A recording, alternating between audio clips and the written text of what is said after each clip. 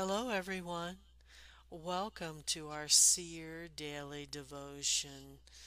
We're doing some study companion Bible studies to complement our teachings on seeing in the Spirit that we teach live Sunday in the Beyond the Veil School of Teaching group.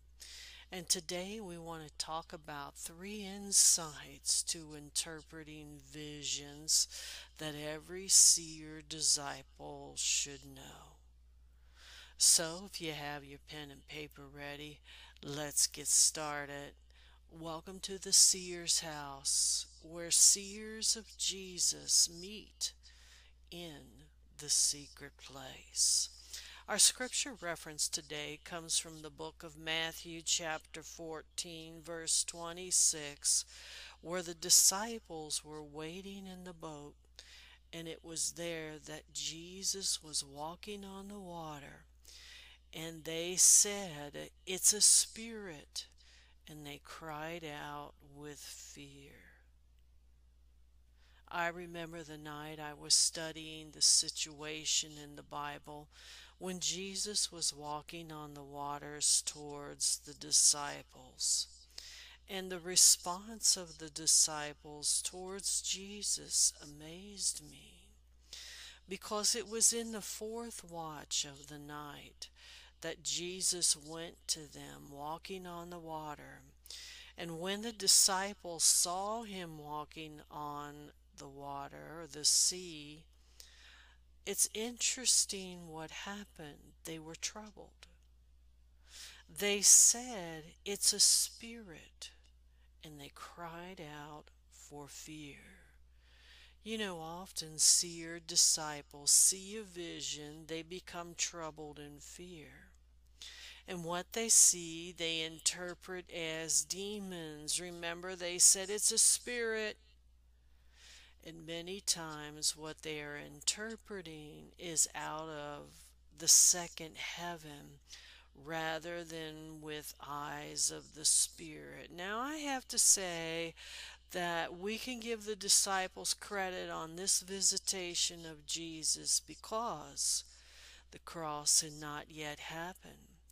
And Jesus had not yet given the Holy Spirit. So, every young disciple who are desiring to see or walk in spiritual sight often interprets visions as demonic and they're troubled. So, I'm going to give three insights to this situation. The first thing is that Jesus was walking on water. The first glance, all the disciples interpreted the same meaning of the vision. It's a spirit. Here their vision could not discern that it was Jesus, and they interpreted the vision as a spirit. As a seer disciple, if you begin to meditate on the scriptures of Jesus in the prayer watches, you'll begin to experience seeing these scriptures in videos before your eyes. The second thing I want you to notice is that they were all troubled with fear. Not only was the boat getting full of water and the waters were becoming more turbulent, when they saw Jesus, they were troubled with fear. I want you to notice that just because everyone was saying the same thing in the interpretation of the vision, it doesn't mean the interpretation is clear. It's interesting to me that this word trouble represents the idea of inward commotion.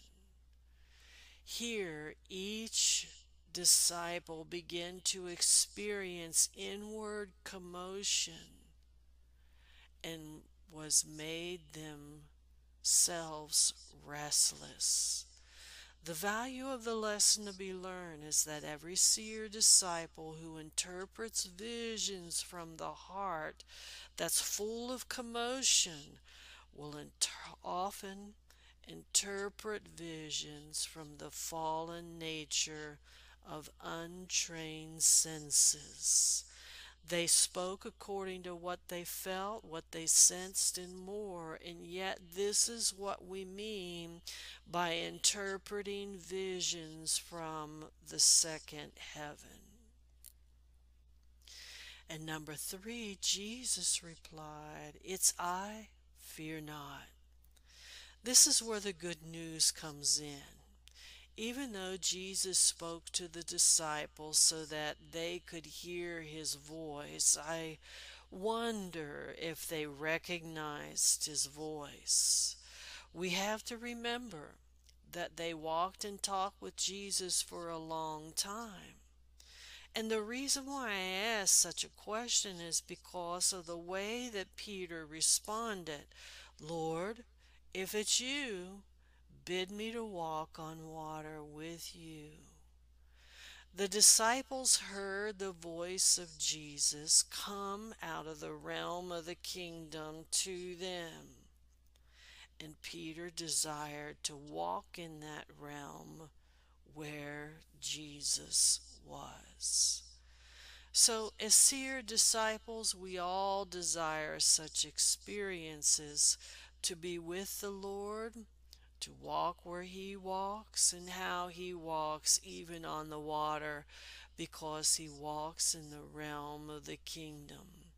We're living in an age where many are beginning to see visions, and the same time, many of these same people who have been having visions are interpreting visions from the second heaven. And we have to ask ourselves, why? The reason is because they have not yet been trained and discipled in God's rest and righteousness. As a seer disciple increases in God's rest and righteousness through the finished works of the cross, it's there that the eyes will open and experience the kingdom of God in supernatural events. So, in closing, what are some things that I like about this experience of Jesus with his disciples?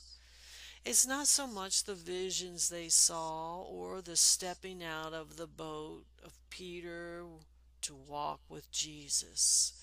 I love the fact that the disciples were waiting where Jesus told them to wait. And it was Jesus who perfected the things that concerned the disciples in his response to console them in their fears. I like that. And secondly, I love the fact that Jesus gave Peter room to step out and grow with his faith where he was, to be with Jesus. And Jesus was there to help and strengthen.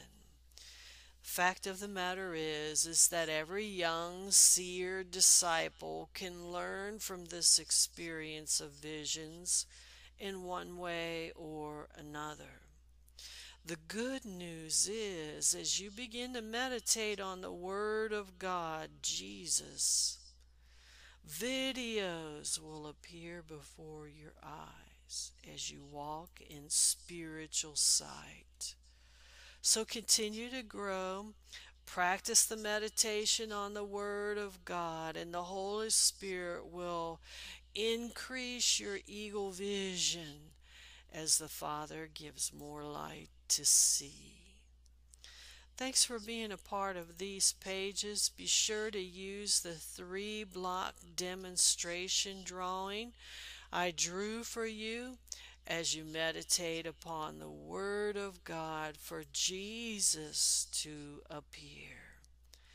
Steal away in the secret place today. I'm Sister Laura.